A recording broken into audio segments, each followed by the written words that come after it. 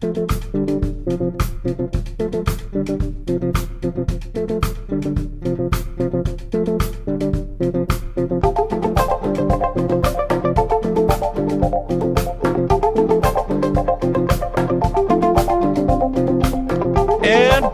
back to GradLings, everybody. How are we doing today? Yay! Season 3. Anyway, so they always laugh at me when I say it's season 3. It is season 3, everybody. We have been having a very, very busy semester so far. It is cold outside. Not as cold here as it is over where Robin and Tricia are. How cold is it up there, Robin? Robin couldn't start a car. That was yesterday. Today was 17 today. 17. But it's about 35 here. It's like 40 something here.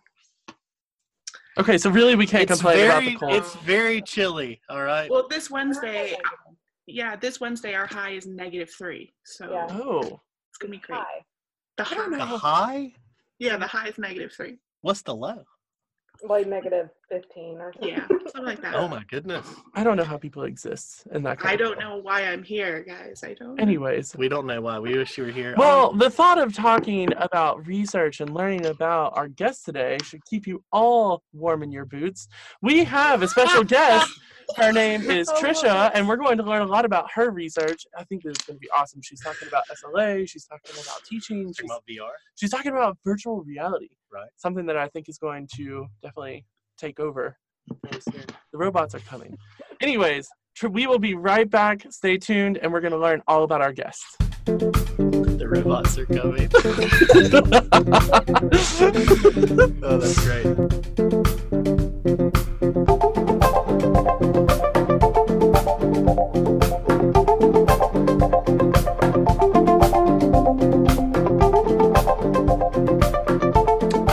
We are back with Tricia. I'm so excited. Another person at UIUC. I'm so excited to bring onto the program. She's wonderful. She is wonderful. There's only like one slight flaw in her background, but we'll get to that. I know where you're going with She knows. I read the bio. I know where it's going to. That was kind of a jab at all of you guys, but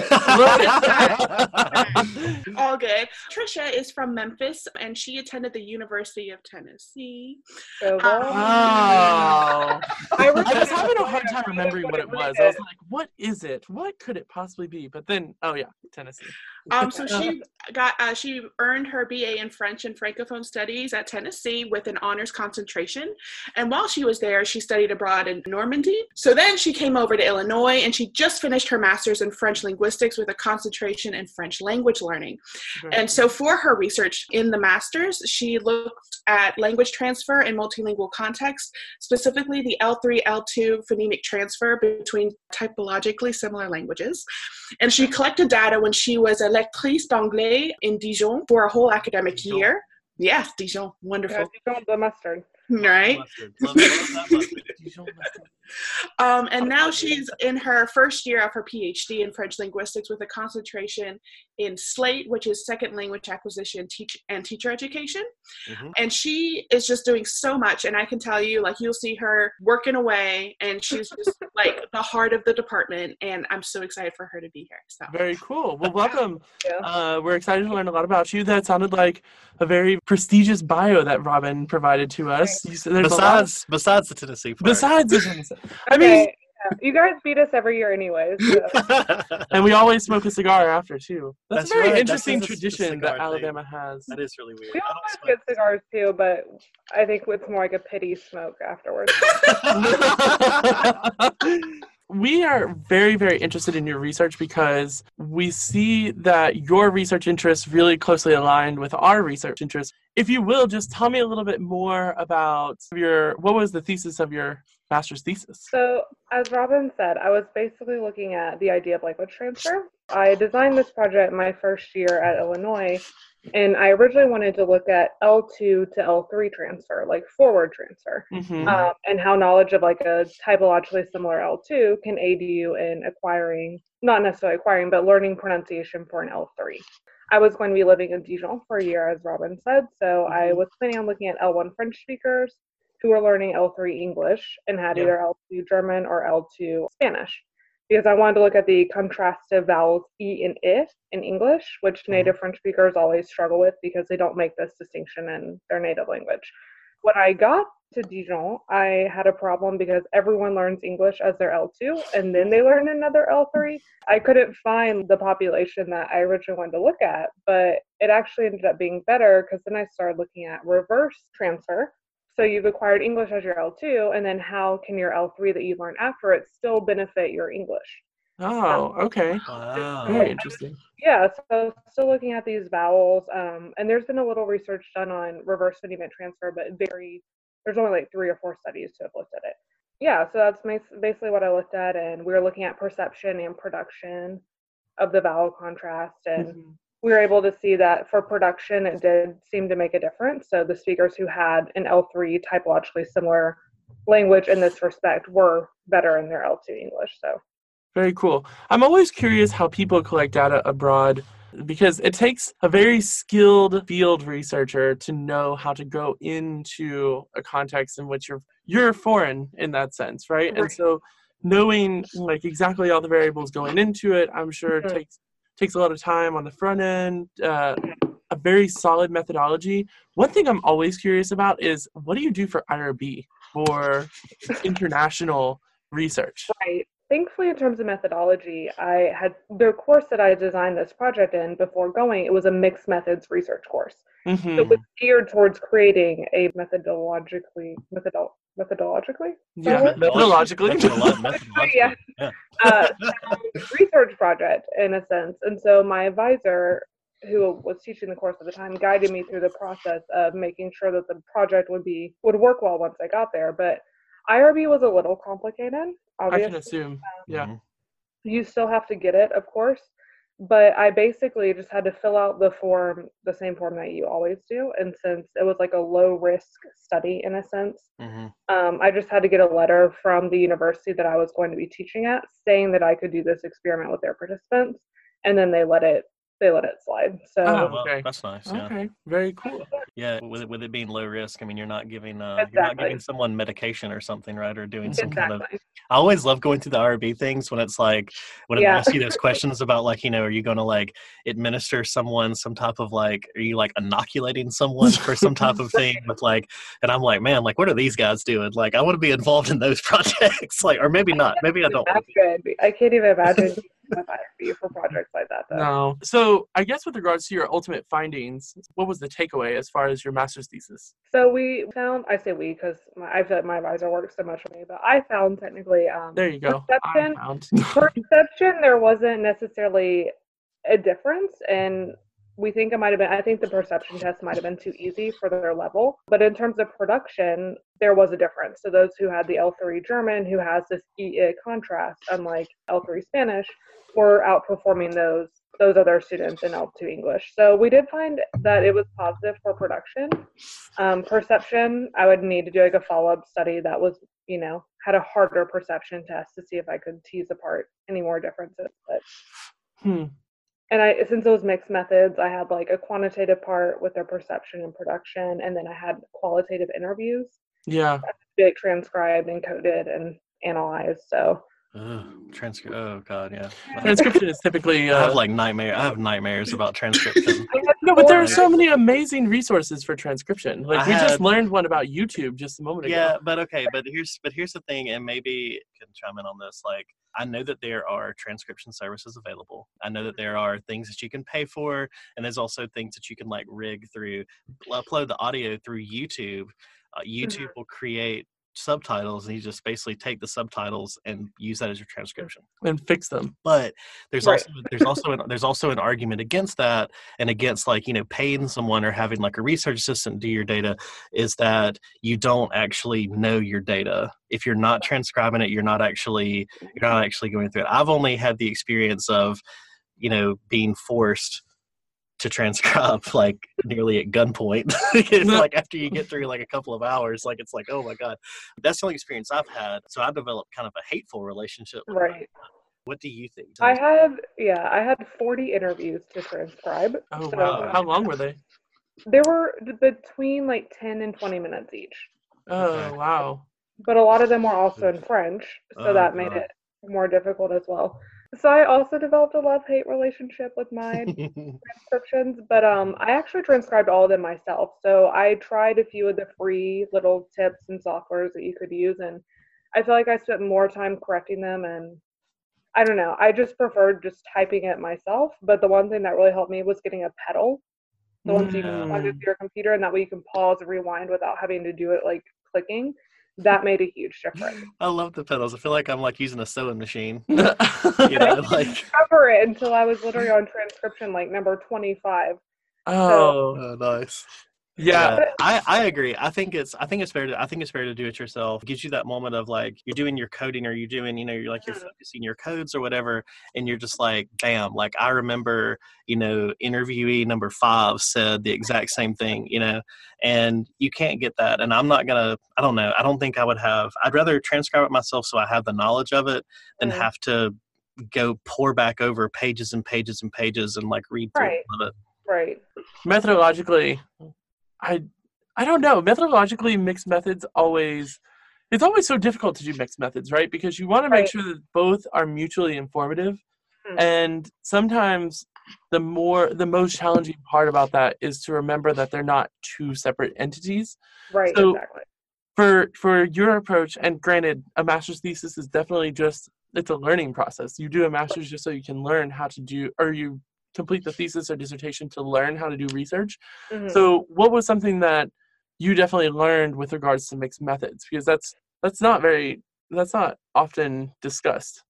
Right. I'm personally a fan of mixed methods, even though it is like a lot harder and there's a lot more things that you have to take into consideration. But I use like so there's several different like I guess types of mixed methods or reasons that you can use mixed methods. So I use the explorative reason, and basically I used my qualitative interviews to explicate what I found in my quantitative data, and so it actually helped us really explain some of what we found that we weren't expecting to find necessarily. And so I feel like if I had been missing that qualitative component, then some of my findings I would have been like, oh, I wasn't expecting this. I wouldn't really have anything to use to explain them aside from just additional hypotheses. And honestly, like for me, it was kind of a thing of you get like moving from the master's to like PhD, which was my first like exposure like to like research. Like I really, looking back on the experience, I really wish that I'd done some type of master's thesis where somebody was kind of like, like an advisor helping you, holding your hand in a way through this process, because now I know it's all on me in the dissertation. It's almost like there's like a war, qual versus quant, and it's like you just get introduced to it of like, okay, there's this war that you didn't even know was going on, and you better choose sides and you better choose wisely. That's literally what we talked about the first day in our mixed methods course, and my professor, my advisor was like, why do we have to choose? Why can't you use, they're both beneficial in different ways. Right. Which is like, why not be practical and just combine them in a way that works and functions, and you also can understand your data so much better and in different ways. Absolutely. So, you mentioned earlier, just like kind of briefly that, and I guess Bowden did too, about the transition from the master's to the PhD, and there's a lot of differences. And so you mentioned to me that your interest with the phonemic transfer is kind of shifting now that you're in the PhD and you're on the same struggle bus I am on right now, trying to figure out essentially what we want to do for dissertation. But you're scheduled to take quals before I am. I'm scheduled to do my prelim next fall. So it's just so much. And so for those that don't know, prelims would be like qualifying exams. In order to transition into like the next part of your phase of your doctoral degree. So we would call this comps or PhD exams. We take them once we're done with all of our coursework. Okay. Pass them, then your ABD. I literally just had this moment of fright of like, am I not doing something that I'm supposed to be doing? This is a constant feeling in grad school.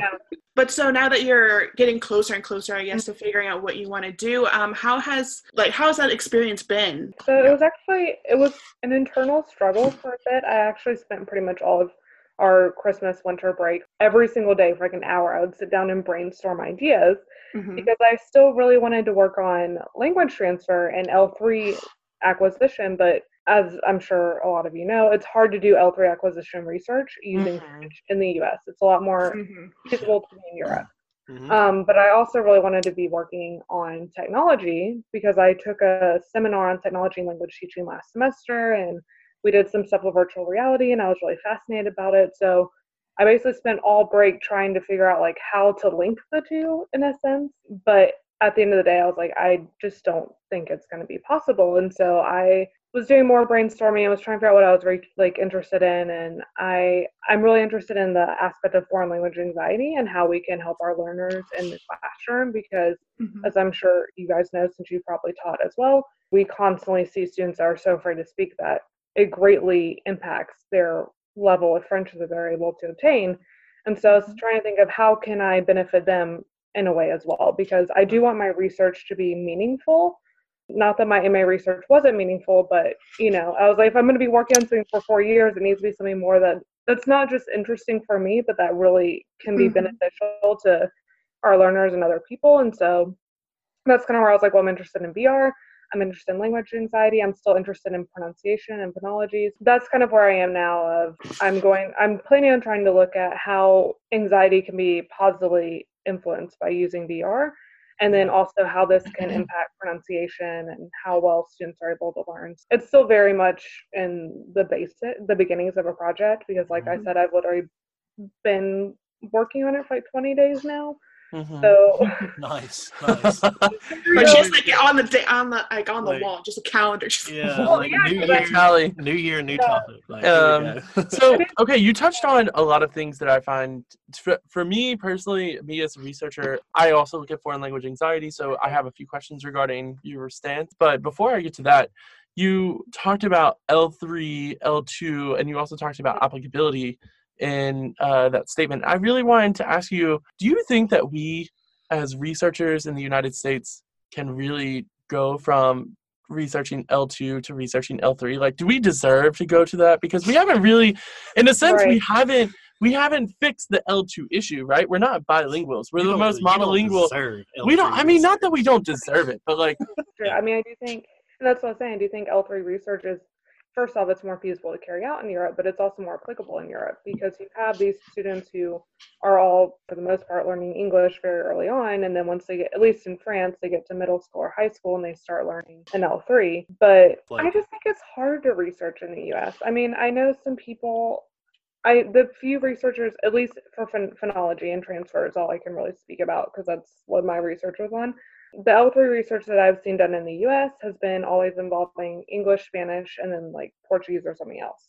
So at least for me, it's kind of hard to research L3 because I want to work on French at the same time. But I have seen some studies in the US that look at L3 with Spanish speakers, like heritage speakers and I ran into an issue. I was looking under a German journal that does language research. And I was looking for stuff on bilingualism, and it kept coming up with like 3 things. And I'm like, come on, there has to be something. that I thought, oh yeah, they're not doing bilingualism because they have moved on like since like 1990. It's multilingual, Yeah. And and I went back and I did some looking, and I mean there was like a white paper issued from the European Union in 94 or 95 that basically that was like the first like call for like officially that all school systems had to do some type of like not just the 2+1 policy of exactly. You have like your native language and then a foreign language and then an additional one. Yeah, I mean, it is a valid point. Like, should we even be doing that in the US? Because we're still poorly teaching foreign language in middle school and high school. I mean, I think it's gotten a lot better. It seems, since I've at least been in high school, but I mean, I didn't start studying French till I was a junior in high school, which, I mean, that's late. Like, we should be introducing it in middle school and elementary school, absolutely. Honestly. Elementary school. Yeah. The state of Alabama has it's called Flex, like foreign language experiential, which has like Flex programs in other places, but the one that's in Alabama is pretty nice, but it's just it's like 1 week where you do like 30 minutes a day or something of like whatever language. talked to some people that have, like I haven't seen it personally, but I've talked to people that have seen it, and they said it's really like the kids. I mean, of course, kids love it. Kids like saying stuff that sounds weird, they like singing songs and stuff like that. But I think that's where it starts in other countries, right? That's where we should be starting with it. Robin, you didn't weigh in. Do you think that we should be looking at L3 in the United States? I still have issues with my L1, as everyone knows. It's a struggle bus. Robin, I don't know. In case no one knows, Robin is a self-identified B1 speaker of English. Oh, it's not B1. She's an amazing writer. Robin has edited a lot of my... Oh, okay. Well, she's a great editor. How about that? Good writer. Hey, your bio on your website is very nice. Oh my gosh, you read my bio. She's so cool. She's Robin fangirls over all the guys. You know what it is? Robin brings in the people that she fangirls over. So I mean, yeah. Whenever we get in why would I not bring people that I fangirl over? Like, yes, yeah, that's true. That's true. But it makes it easy. Okay, so. But yeah, L3 and the present. Yeah, no, there's. For me, in my more pessimistic, cynical perspective, I don't think L3 research in the U.S. is very relevant at the moment because we're still struggling through the L2 as you guys have exhausted that point. However, I will say that it's interesting that I think that was the jab. Well, no, I'm just saying because like you guys have like thoroughly talked out, I had really more to say about that. But it's really interesting because at Alabama, when I was teaching French, all of my students were L1 English speakers. And that was just, the typical profile. And I get here and I have students learning French as their third language by way of their second language. So we have a lot of Asian international students who come through the program, and it's incredible what they do. And and I've seen those students succeed really very quickly. And I've had students who do struggle because and they said it's hard enough using English every day, but then like to use it in a way to learn French. I think that would be a really interesting anxiety to look at in terms of L3 language education. However, like you guys said, I think the L2 is still the main focus because good gracious, this country. Anyway.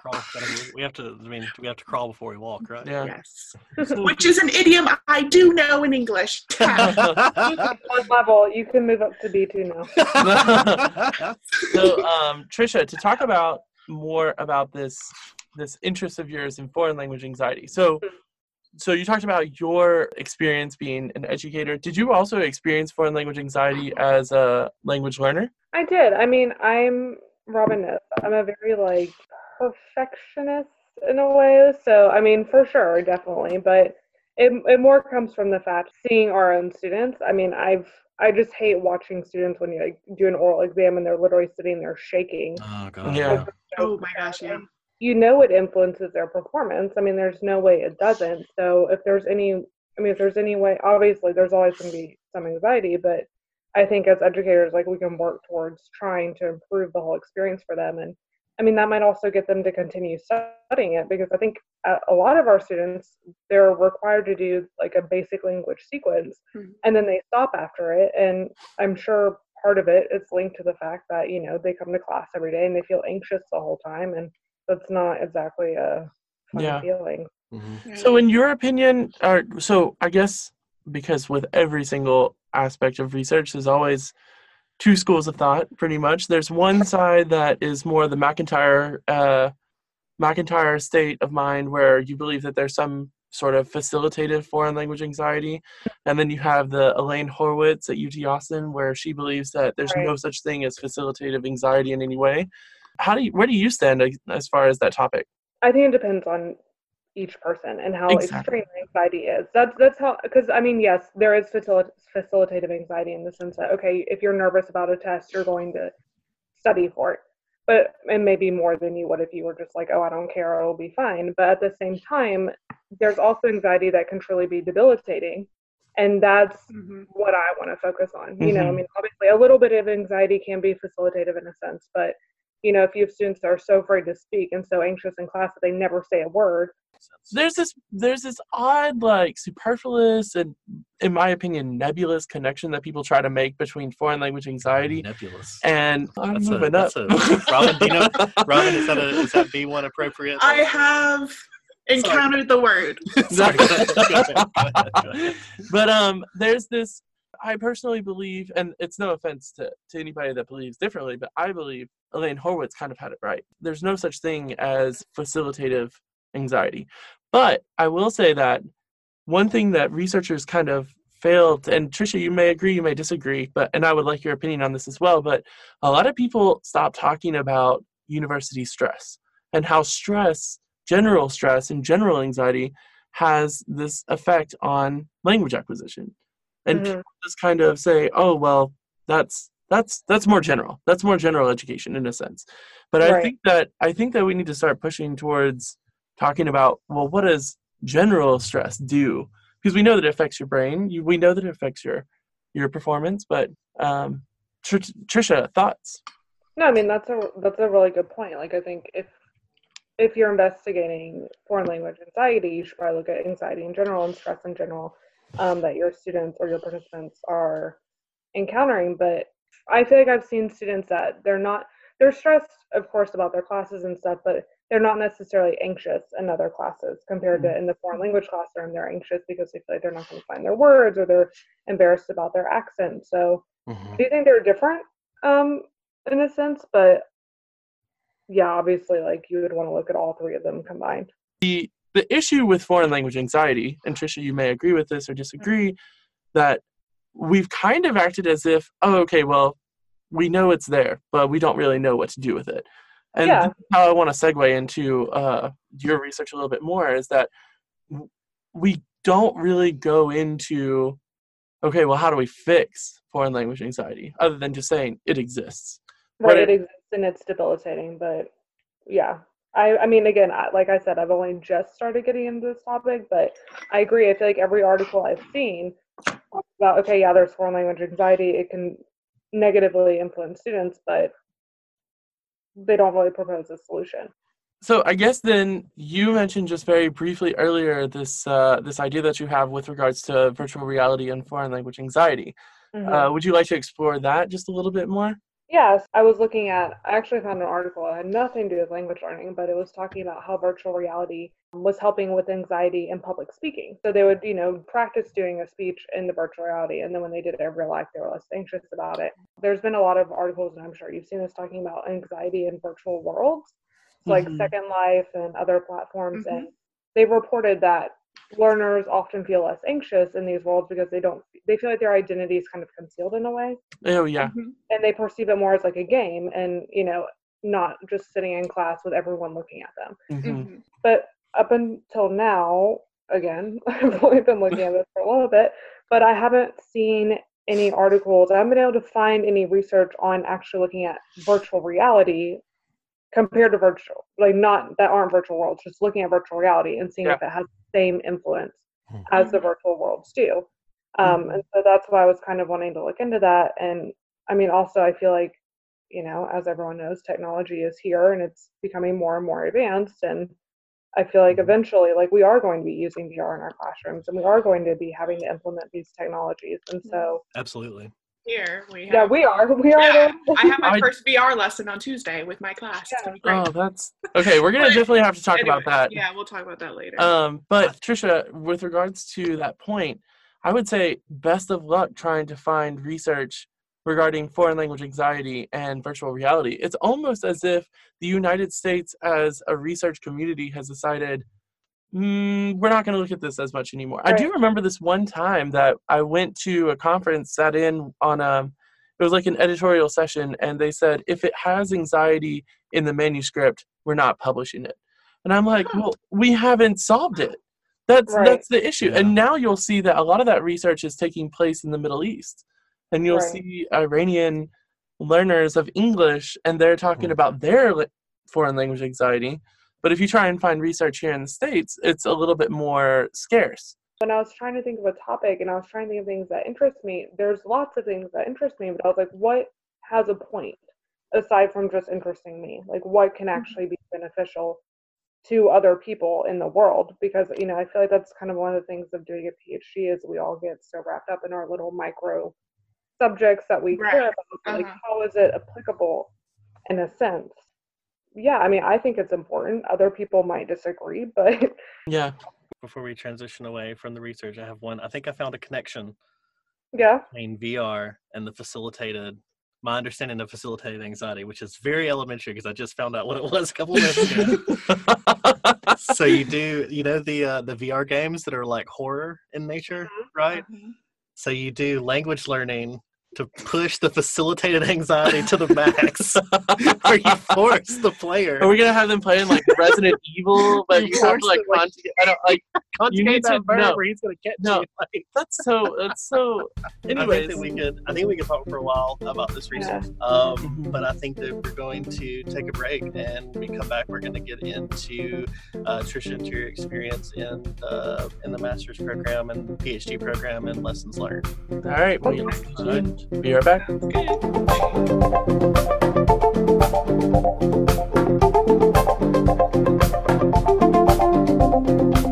Guys, welcome back to GradLings. We have been hanging out with Tricia today, talking about her experience as a researcher, talking a lot about L3 and L2. But now all the L's.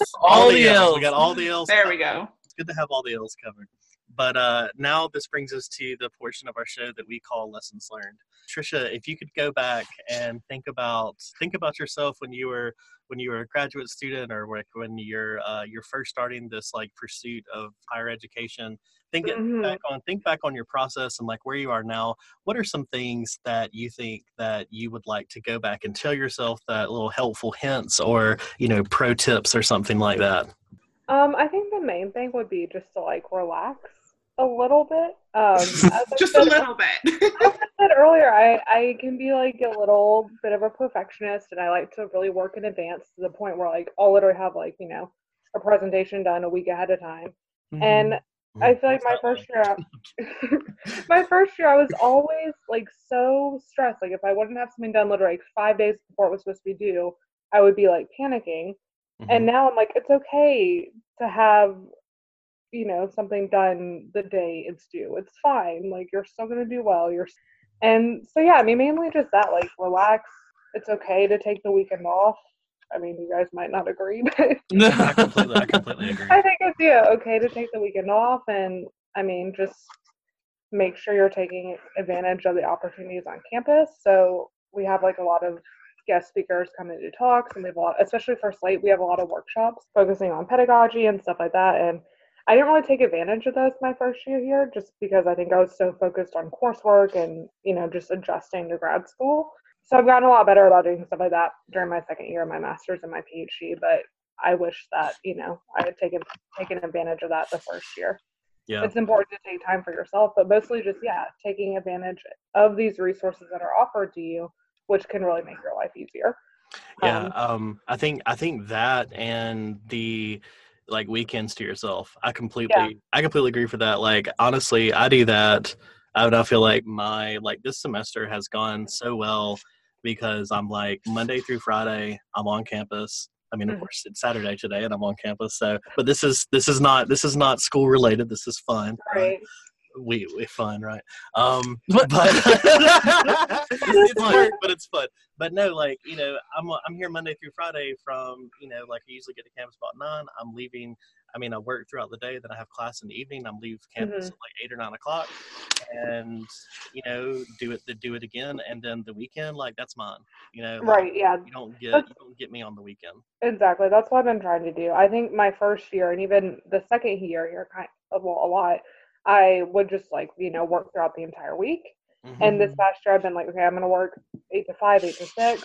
I'll still have to work sometimes at night at home once I get home a little bit. And then of course, like, I still normally work some on Sundays, but I'm like, I'm not spending my whole Saturday working or my whole Sunday working, I guess to give the counterpoint though, and I'm in my very last full semester of writing the dissertation on the job market.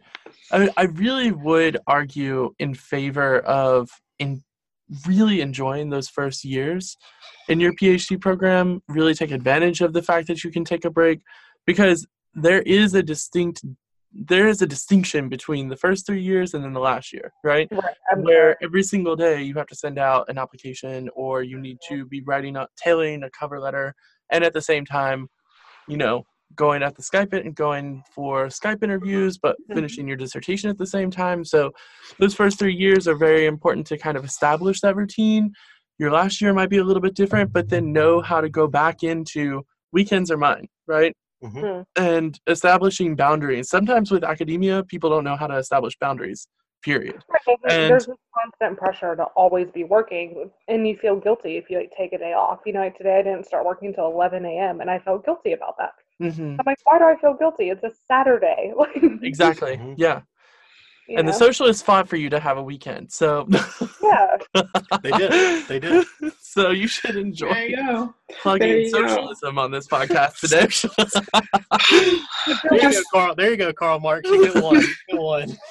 You get one. So Tricia, now is the time. We want to know if you could give one hashtag to describe your graduate career as a student, as a teacher, as a researcher. What would it be? And I heard there was some deliberation, some input. There was lots of deliberation. Like I said, like I told you guys last night, I was brainstorming because I was like, I have no idea what to do about this hashtag. I'm not creative at all. I will argue with that, but in another time. In terms of like fun little titles and stuff like that, I'm always very dry. So I was like trying to think of something that was positive, And so going off of the theme of like taking advantage of this opportunity, I was like, maybe I'll just do hashtag GRADitude. Then my genius boyfriend was like, hashtag GRADitude, which I really made fun. Love it. I love it. Just because, like we were saying, I think it's so easy to get caught up in all the stress of grad school. But I'm personally really grateful to be here too, because we're getting such a good education. At least at Illinois, we're not paying tuition because we have our TA-ships. You're giving all these opportunities to go to all these talks, to go to these conferences, work with these great professors. So, I don't know. That's my motto this year is I'm going to try to focus that is awesome. I love that. Was... Hashtag GRADitude. I have so much guilt on me right now for not being positive. That's what I'm like I said, I'm very guilty of it too. I get super stressed all the time, and it's easy to be complaining like, oh my god, I have no life and we're broke and grad school sucks. But if you sit down and think about it, we really we have an amazing opportunity right now. You're getting to pursue something that you are so interested in. And maybe I'll feel differently in 4 years when I'm getting close to the job market and feeling more burnout. But at least for now, I'm trying to. I think that's perfect. So good. I absolutely love that. Sometimes, grad students get together and, we love to complain, right? It's like, all right, you're all aboard the complain train. I'm the conductor. This is what we're going to talk about, Robin did say the struggle bus several times. Struggle bus and it is a struggle bus. We get together and it's just like, oh my God, let me tell you about what, I'm, in my assistantship. Let me tell you about this work that I'm having to do right now. Let me tell you this, it's so bad, whatever. But it's like, all right, really, when you think about it, you're getting free tuition. You're getting this amazing opportunity to do research that you love, your passion. Honestly, for me, when I was in the master's program, I just kept thinking about how awesome it was that every single day I can speak German with colleagues, right? I can talk to other grad students in a language, and there's all these languages being spoken around me. And that honestly, to somebody who loves languages, that's worth it, And we get really spoiled and we think the money's not great. Sometimes things suck. It's stressful, but education, which is a huge, right? Absolutely. You're working obviously for your TA-ship or your RA-ship, but we're not, at least at Illinois, our tuition's covered, and so we're not having to take out all these student loans and accrue all this debt. Yeah, that is. Which obviously, with how expensive education in the U.S. is, it's crazy to me that I'm doing 6 years of graduate studies and not paying anything. Yeah.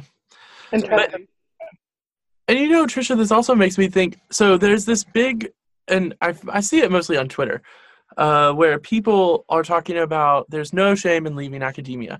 And let me just preface by saying there's no shame in leaving academia. For a lot of people, academia is a very toxic environment that they just don't they don't get the sunlight that they need to grow, right? Like if they're a little potted little plant, they need a specific kind of UV. I don't know where I'm going with that. That was really nice, and then you started to expand on it. And yeah. Okay. So they needed this. They don't get the right sunlight, right? I'm like a cactus. Sorry. Good. Anyways, I'm sorry. I started thinking about what kind of plant I would be in academia. A succulent? Anyway. Or an orchid. Ooh. I don't know why. What's up with that? Anyways. But I always think to myself, because now I'm, it's like what you said, right? Like you have all these opportunities to go to these talks and learn from other people, and you get to engage in these elevated conversations. And I keep thinking to myself, what happens if I leave academia? And it's kind of like a big part of like what makes me tick would be gone, right? Yeah. And once you leave, it's so hard to get back into it. And it's kind of like this little circle that it's very difficult to permeate and get into and be a part of it and take part in the conversation, right? And it's really a privilege. And I love that idea of GRADitude, because grad is... Man, that's... I don't know if it's like bad to say like that's my favorite one, because I don't want to discount. I mean, people have had some hashtags. But like, I'm honestly thinking it myself. I'm just like, wow, that one really. I think we're gonna be like talking about this hashtag for a while. We're gonna talk about. Like, I mean, it's a new year. It's January. Like it's like exactly like let's be positivity. positive, Absolutely. I feel it. Wow. Okay. I can feel it all the way down to Alabama. I feel the positivity. It's like radiating from Illinois. It's either that or the wind chill. It's one of the two. So could be the wind chill. But okay, well, we have had an amazing conversation with you. Very inspiring. Very inspiring conversation. I've had a great time too. I'm gonna go. So fun. Yeah. I'm going to go and enjoy the rest of this Saturday, because you're right. I should take my time. And I'm going to go and be grateful and have some gratitude. Guys, that about wraps us up. Thank you so much, Tricia, for agreeing to be our guest today. We really appreciate you coming on. To all of our listeners, if you like what we do, please go and follow us on Facebook at GradLings Podcast, and Instagram at GradLings Podcast, and Twitter at GradLings Podcast. Robin, our social media expert and resident millennial, takes care of all that stuff for us. We are all millennials. Please feel free to comment about anything and message us, of course, if you would like to be on the show. Also, thank you to Dr. Doug Lightfoot, who's the chair of the Modern Languages Department here at the University of Alabama, and Dr. Aaron O'Rourke, who's our faculty advisor, and CBDB for our awesome new music for season 3. I think that's all from the GradLings. Yeah. Tricia, thank you so much. Yeah, thank you guys. And we'll see you guys next time. Ciao. In the street.